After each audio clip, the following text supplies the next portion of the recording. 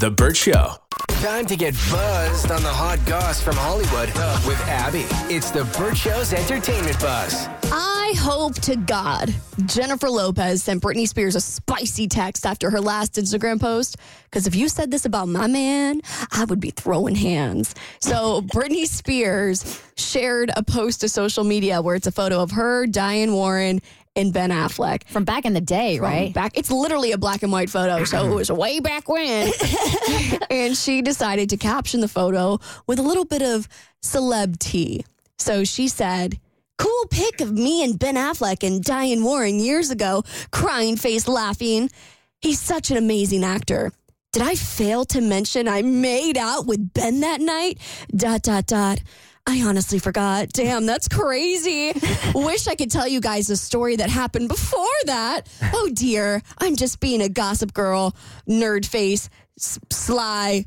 Side. Crooked grin. P.S. I actually forgot laughing, crying emoji."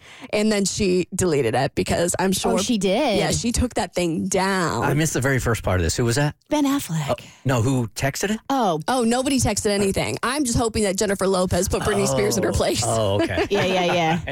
Because, why would you say that knowing that Ben Affleck is married at home with Jennifer Lopez? Why bring that up publicly?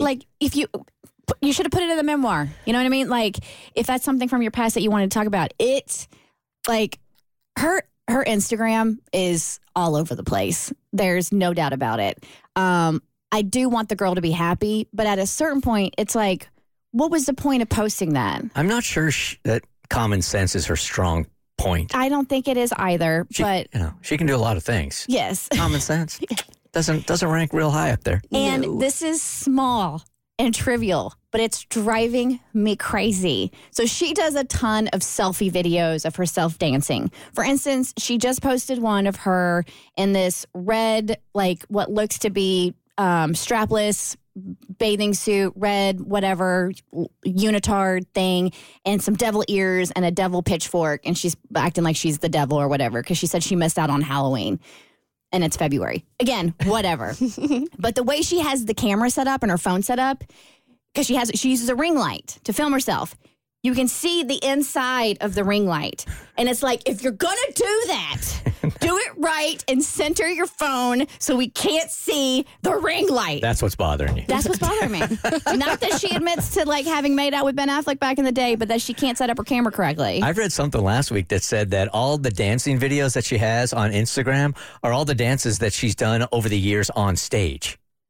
Is it? Yeah. I thought she was just making this as a... She's not freestyling. A lot of them look like, if you watch, it looks bananas now because she'll be in a bikini and she has mascara smeared under her eyes. But when you see her in stage in costume doing the exact same spins, you're like, oh, that looks good. Yeah, she's just repurposing it, man. Good for her.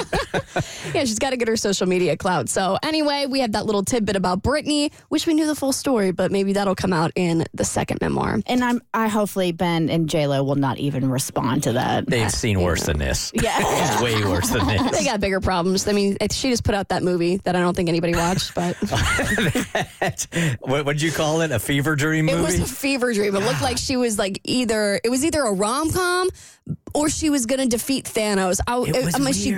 She's trying to go for the Marvel movies. I was very confused what was going on. But you know what? Shout out to her for putting herself out there and being vulnerable. Didn't look good, but I'm so proud of you. Did that movie get released? Because I haven't seen one thing about it since it got released, like how much it made or anything. It did get released? Yeah, well, it's on Prime, so I don't think it's a box office hit. But it was, you can watch it on Amazon Prime, which, maybe I'll do after a Delta 8 gummy. It seems like that'd be a really entertaining way to spend my weekend. Okay, so, a couple days ago we were talking about I can say Super Bowl, right? Super Bowl? Oh, yes. Okay, Yeah. So I never know the rules. The Super Bowl commercials, and DoorDash did this really genius thing where instead of doing a commercial, they decided to just give one person all of the items that are being advertised in the Super Bowl commercials. So now we're going to play The Price is Right, DoorDash edition. This list just keeps getting longer and longer and longer. So I've been adding up all the cost of all of the prizes that you can get, and they are, by the way, running commercials for this contest. Oh, they are? I saw one last week, yeah.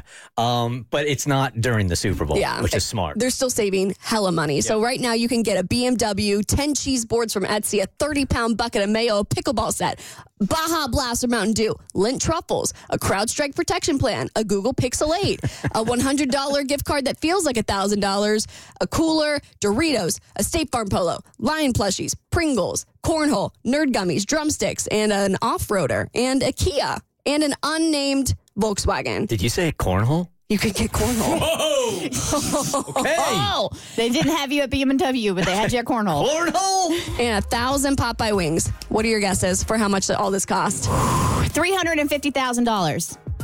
It's going to be more than that. $350,001, Bob. Y'all are both wrong.